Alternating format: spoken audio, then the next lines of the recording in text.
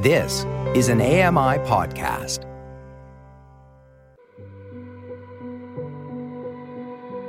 Welcome to Voices of the Walrus on AMI Audio, where professional readers give voice to articles from Canada's best general interest magazine. I'm your host, Roger Ashby. How a sexual assault case in St. John's exposed a police force's predatory culture. Marjorie Nicolau reads, "Who's going to believe me?" The following article contains mature language. Listener discretion is advised. This is an article titled, "Who's Going to Believe Me?" by Lindsay Jones.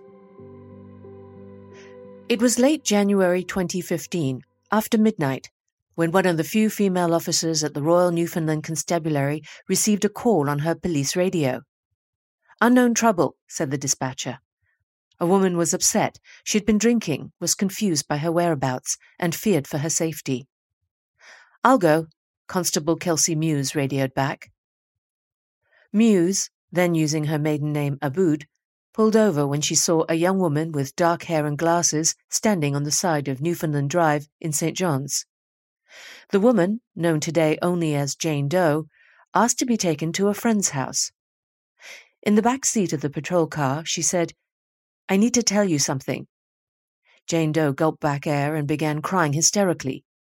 Muse pulled into a convenience store parking lot and flicked on the dome light. She turned to her passenger to better take in what she was saying. As Jane Doe would later explain in court, she'd left a bar shortly after 3 a.m., 4 days before Christmas.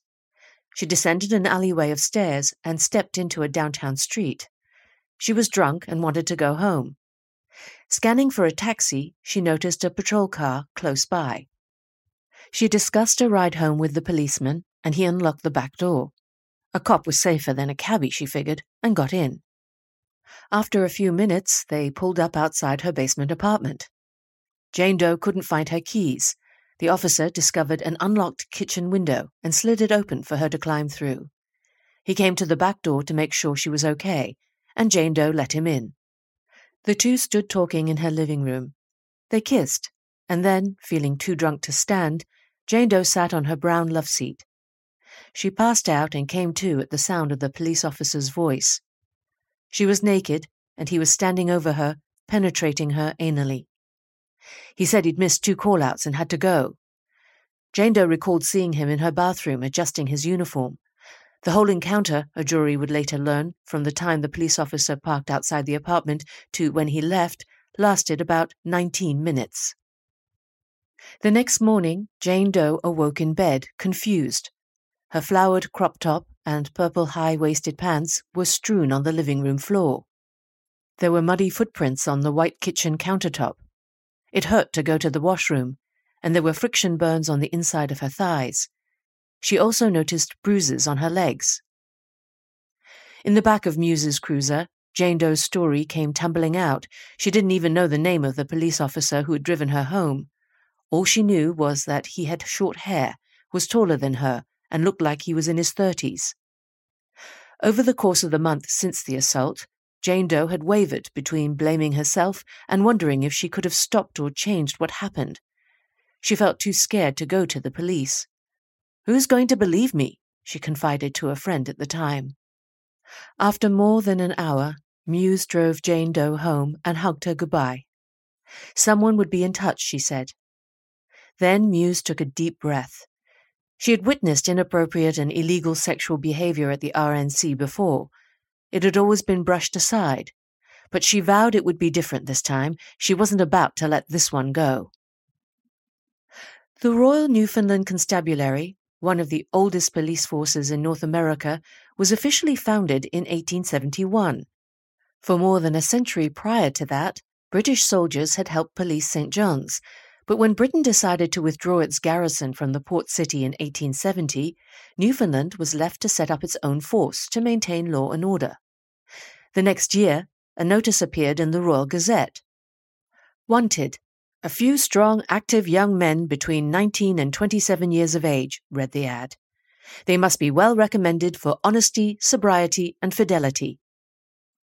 The Newfoundland Constabulary moved into Fort Townsend, the former headquarters of the British garrison, where it remains today in a modern brick and glass building. About 400 officers serve the major towns and cities in the province. The RNC swore in its first female members in 1980, 6 years later than the Royal Canadian Mounted Police, which also patrols rural areas in the province. Women had already been part of the constabulary for more than 2 decades by the time Muse arrived, at age 20, shortly after graduating from the Atlantic Police Academy in Prince Edward Island. She was blonde with green eyes and a shy smile. She'd grown up around the police officers who visited her father's tow truck business at their home in Sydney, Nova Scotia. Those officers were kind and friendly, and as she got older, Muse realized she wanted to help people like they did. As a kid, she tried to rescue every stray cat and dog she encountered. Once, at a movie theatre with her mother, she got up and sat with an elderly man who was sitting alone. Arriving in a new city where she had her own apartment and car felt freeing and exciting. But it wasn't long before she started to see, as a patrol officer, the harshness of the real world, one where men threw women through walls and beat their faces bloody.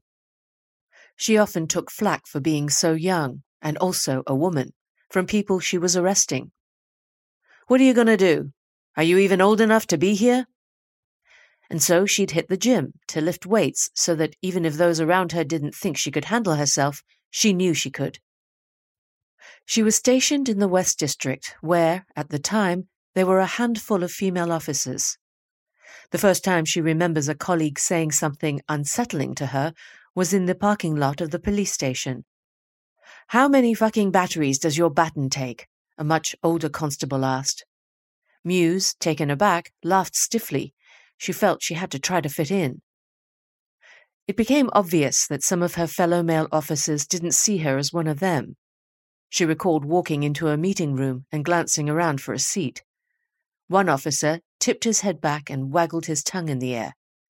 "You can sit right here," he said, as the room full of men chortled in unison. She'd grown up with an older brother and was familiar with juvenile male behavior, but this was far worse than she had expected. That same year, an officer brandished a furry highway patrol hat in front of his crotch. "Does your curtain match your drapes?" he asked as the room erupted in laughter. Embarrassed, Muse walked away. These were the people who were supposed to be protecting women. After meeting Jane Doe, Muse took a moment to collect herself. She knew how rare it was for survivors to come forward in the first place. She had heard about male colleagues declaring reports of sexual violence unfounded or baseless. That meant no arrest, no trial, no conviction, and no punishment. So instead of filing a report in the computer system as she normally would, Muse turned in a handwritten report to the active sergeant that night, someone she trusted. The complaint moved swiftly up her chain of command and ended up with the RNC unit that deals with sexual assault cases. Later that morning, Sergeant Tim Hogan was at home when his work cell phone rang. A seasoned cop in charge of the Child Abuse and Sexual Assault Unit, he was ordered to take over the investigation. Hogan arranged for Jane to be interviewed that weekend and listened as she tearfully recounted the assault. He felt certain there was enough to continue the investigation, but he had to move quickly. Careful to loop in only senior staff to stop news of the investigation from spreading, Hogan brought on the supervisor of the Police Communications Centre. At the time, the centre used GPS to monitor the location of police vehicles. The supervisor searched those records, looking for the cars signed out on the night of the assault. They showed car number 221 had been parked outside Jane Doe's address. Communication logs revealed that dispatch had called for the officer twice around 3 a.m. Next, Hogan and a forensic identification sergeant visited Jane Doe's apartment. She showed them where the assault had occurred. Then she waited outside with her family. The sergeant shone a UV light on the middle of her brown loveseat and saw an effervescent blue glow, signaling the presence of human bodily fluid. He unzipped the cushion cover and sent it to a lab. Hogan knew it would be difficult to keep the investigation quiet within the constabulary. There was no way they could use their own surveillance teams. His supervisor reached out to the RCMP, and Hogan asked them to help surveil the suspected officer and obtain a DNA sample. On a drizzly day in February, the Mounties staked out an off-duty cop at a local Starbucks in St. John's. When he got up to leave, they snagged the white ceramic mug he'd been drinking from and slipped it into an evidence bag. The DNA from the love seat was a near-perfect match of the DNA from the mug. It belonged to Carl Douglas Snellgrove, a 37-year-old married street patrol cop. He had been on the force for a decade. That summer, an officer arrested Snellgrove and read him his rights, the same words Snellgrove had said to others over the years. This time, he was one of the bad guys. A year and a half later, in 2017, Jane Doe trudged up the stone steps of the fortress-like Supreme Court of Newfoundland and Labrador. She wore her first ever suit, a black polyester jacket and slacks carefully purchased at the mall after she Googled what to wear in court. In the courtroom, Jane sat on a wooden bench alongside her parents, sister-in-law, an aunt, and some cousins. Her two brothers, who had always looked out for her, were absent. They couldn't face being in the same room with the cop who had violated their baby sister. The odds were against her. Winning a sexual assault conviction against a cop is hard. A September 2022 study published in Women and Criminal Justice looked at this problem in Ontario, analysing the outcomes of 689 reports of police-involved sexual assault made to the Special Investigations Unit, a police oversight agency, between 2005 and 2020. According to the findings, only 7.4% of those reports resulted in criminal charges, and only 1.59% ended in a conviction and sentence. It's not difficult to see why the rate is so low. Cases often hang on the credibility of the complainant versus that of the accused, and here, police have advantages. They enjoy built-in authority in the justice system, a system they know their way around. This was the institutional machinery and lopsided dynamic that Jane Doe faced as she took the stand, reliving the night of the assault and describing it in detail. The job of undermining Jane Doe's story went to Randy Piercy, Snellgrove's defense lawyer at the time. Piercy maintained that all sexual activity was consensual. Throughout the trial, he tried to chip away at the claim that Jane Doe had felt coerced. He focused on her choices after leaving the bar the night of the assault. Why did you go alone? Why not go to your friends? You felt confident enough to go get a cab at that hour of the morning by yourself? At one point, Piercy showed the jury a photo of the basement window Jane Doe had climbed through to argue that she wasn't as intoxicated as she said she was. Did you have any difficulty getting through that window? No, she said. Even at your size, I imagine it was difficult to get in through that window. No, she said, not for me. The lawyer asked her to describe the counter height and whether she had any trouble getting down. Would you agree that even sober, that would not be an easy thing to do, climb into the window, onto the countertop, and down onto the floor? I don't know, she said. Okay, but you can imagine sober. Is that something you would want to be doing every day? No, said Jane Doe. So I would suggest to you that you would appear to be sober when you did that, said Piercy. Okay, she whispered. Would you agree or disagree? Well, I wasn't, she said. But if someone was looking at you and saw what you were doing, would that not give them a message about your degree of intoxication? I guess, she said.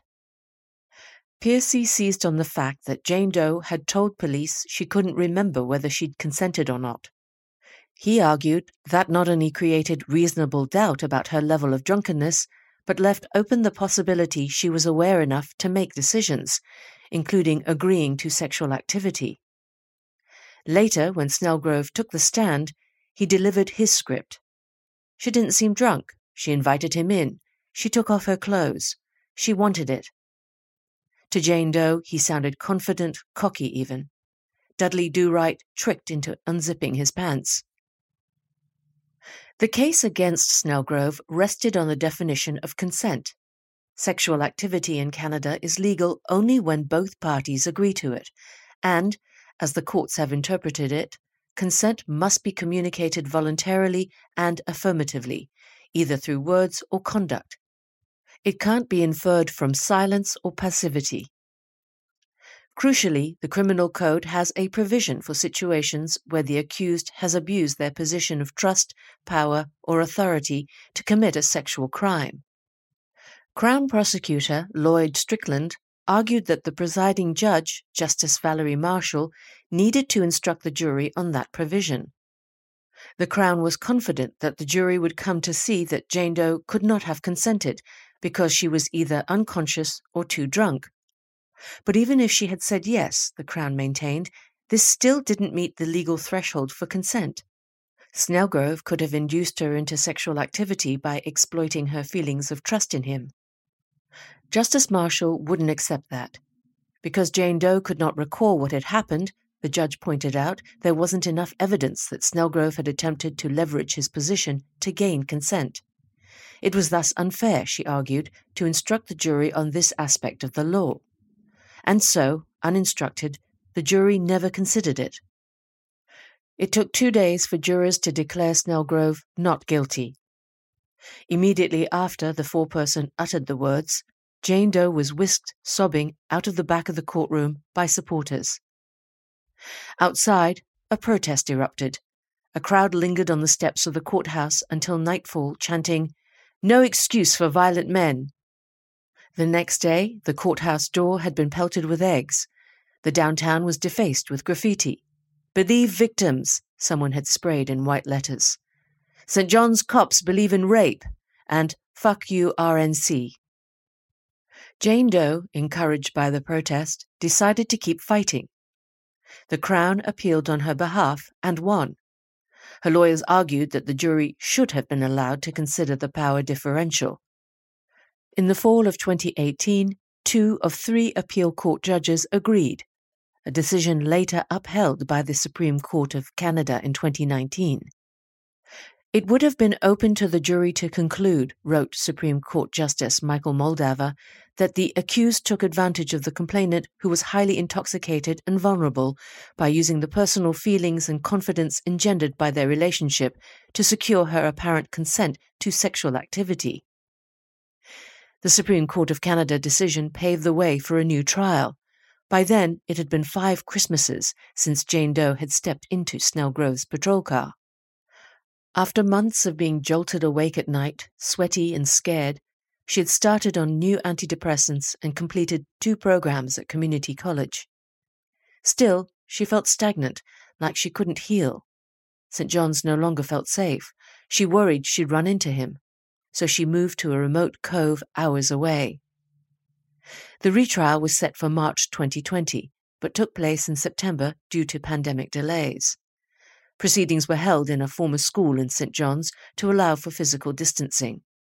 The case captured the attention of the island again, but things unexpectedly unravelled. About 8 days in, before the verdict was delivered, the presiding judge declared a mistrial after improperly dismissing 2 jurors. Jane Doe, increasingly exasperated, agreed to try again. A 3rd trial, under a different judge, took place in the same building in May 2021. The city blossomed with support. There were signs, some hand-drawn, in the windows of homes, cars and businesses all over St. John's. "3 trials is too many," said one. "We believe survivors," said another. A woman painted rocks with messages of support and tucked them beside the hyacinth and heathers of her garden. Students hung banners in solidarity. Many updated their social media profiles with a post that said, #support for Jane Doe. Jane Doe was advised to keep her composure in court. "If you start to feel angry, ask for a break," she recalled being told by the Crown and victim services. On the stand, Snellgrove's lawyer pressed her about her decision to seek advice from a litigation lawyer in the early days of the police investigation. Piercy seemed to suggest what Jane Doe was really after was a cash settlement. "You wanted to find out if this jury is going to find him guilty. Then you will pursue him civilly. Piercy said to her during cross-examination. "No," Jane Doe cried. "I just want this over." Piercy swung again. He accused Jane Doe of waiting for the outcome of the trial before going forward with the suit. He kept needling, trying to get her to say she was going to sue. "If they convict, you'll consider it?" he asked. "It's a consideration," yelled Jane Doe. "I just don't know." The jury deliberated for 2 days.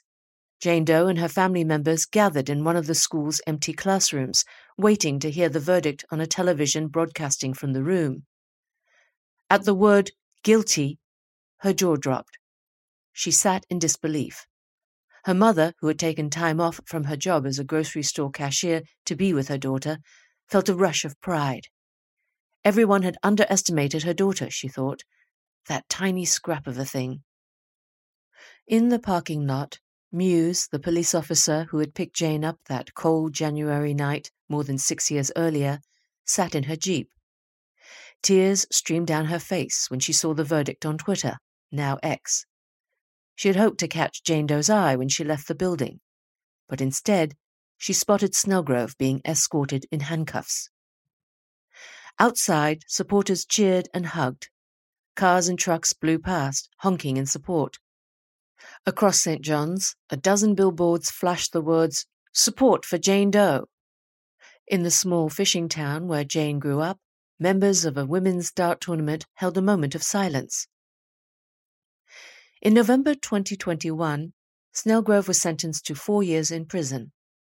He shook his head as the judge declared him a federal sex offender and stood as a sheriff clinked handcuffs on his wrists behind his back. He faced a row of mostly female supporters, who included his wife. She wore a pink sweater, her hair in a bun, and put her fingers to her mask, as if to blow him a kiss. Lynn Moore, a litigation lawyer who had given Jane Doe advice in the early days of the police investigation, wrestled with what to do. After Snellgrove's conviction, a credible source provided details suggesting that the culture of sexual misconduct within the RNC ran deeper than anyone suspected. On July 19, 2021, Moore turned to Twitter and asked for information about other assaults by on-duty police officers.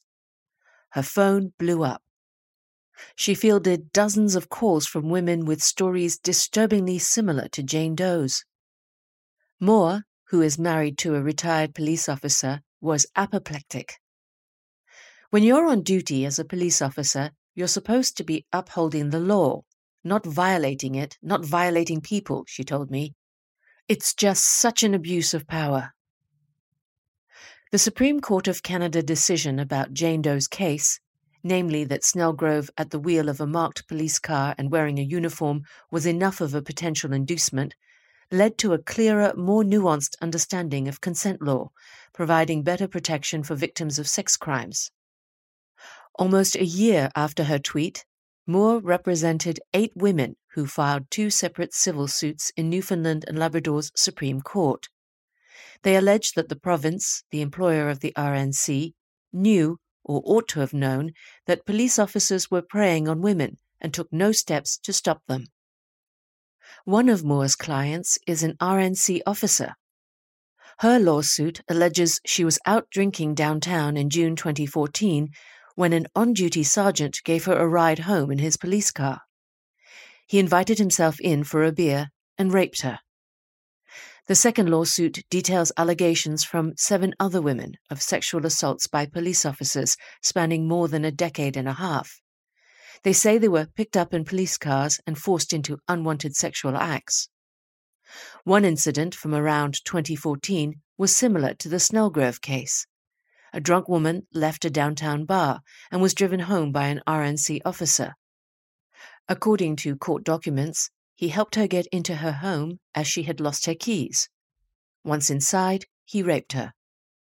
When asked for comment on the pending lawsuits, an RNC spokesperson said that the department does not comment on matters before the court or those anticipated to be before the court. The RNC quietly changed its rules about transporting the public in patrol vehicles, according to a Canadian press story from September 2021. officers are now allowed to drive civilians only as part of a call for service.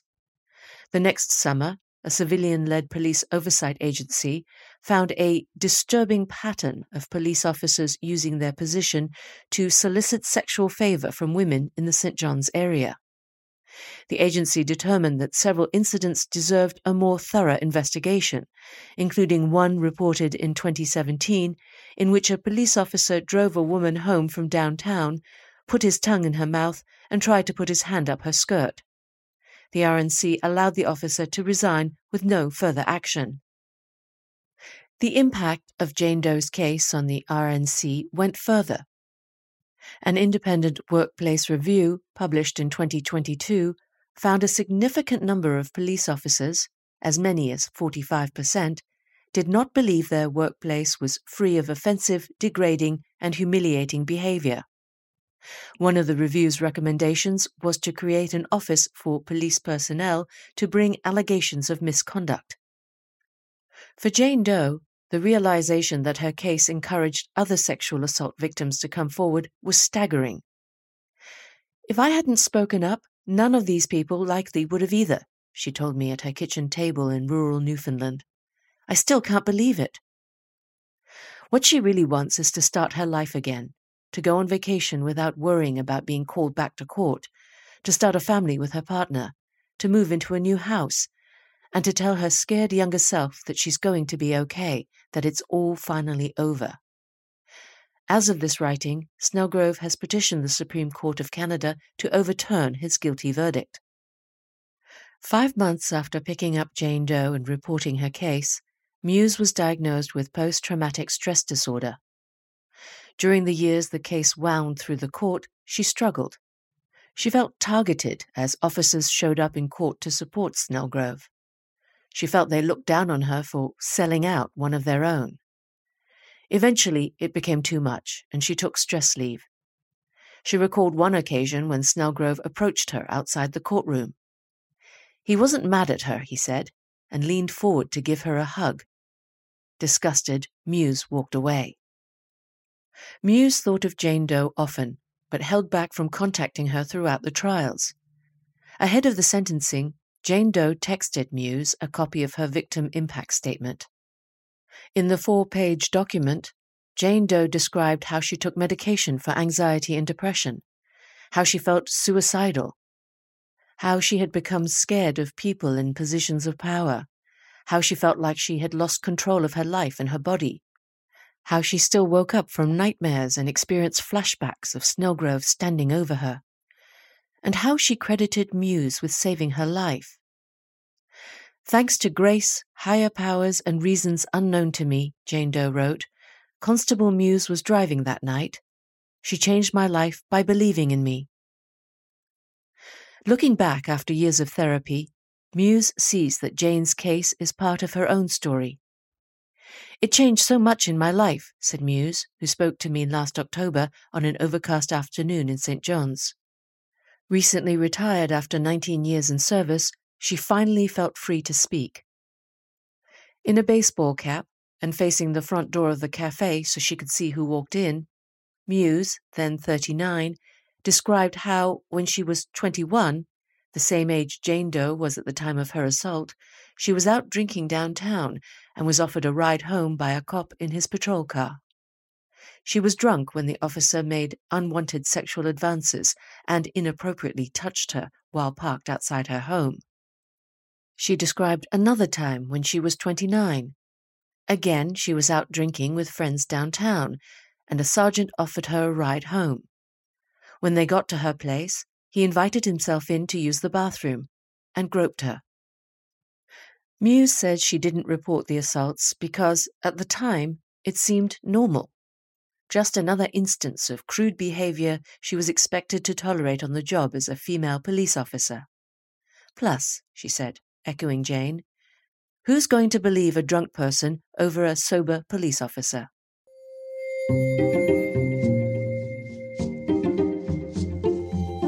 That was an article titled, Who's Going to Believe Me? By Lindsay Jones. You've been listening to Voices of the Walrus on AMI Audio, produced by Don Dickinson. Audio engineering by Jacob Shemansky. The manager of AMI Audio is Andy Frank, and I'm your host, Roger Ashby. If you enjoyed this podcast, please consider giving us a rating and review, and subscribe for more.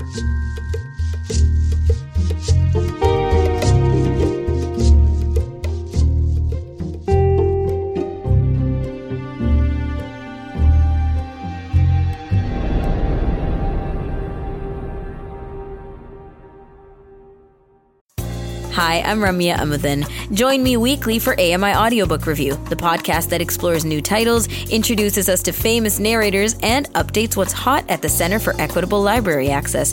Download episodes of AMI Audiobook Review from your favorite podcast provider.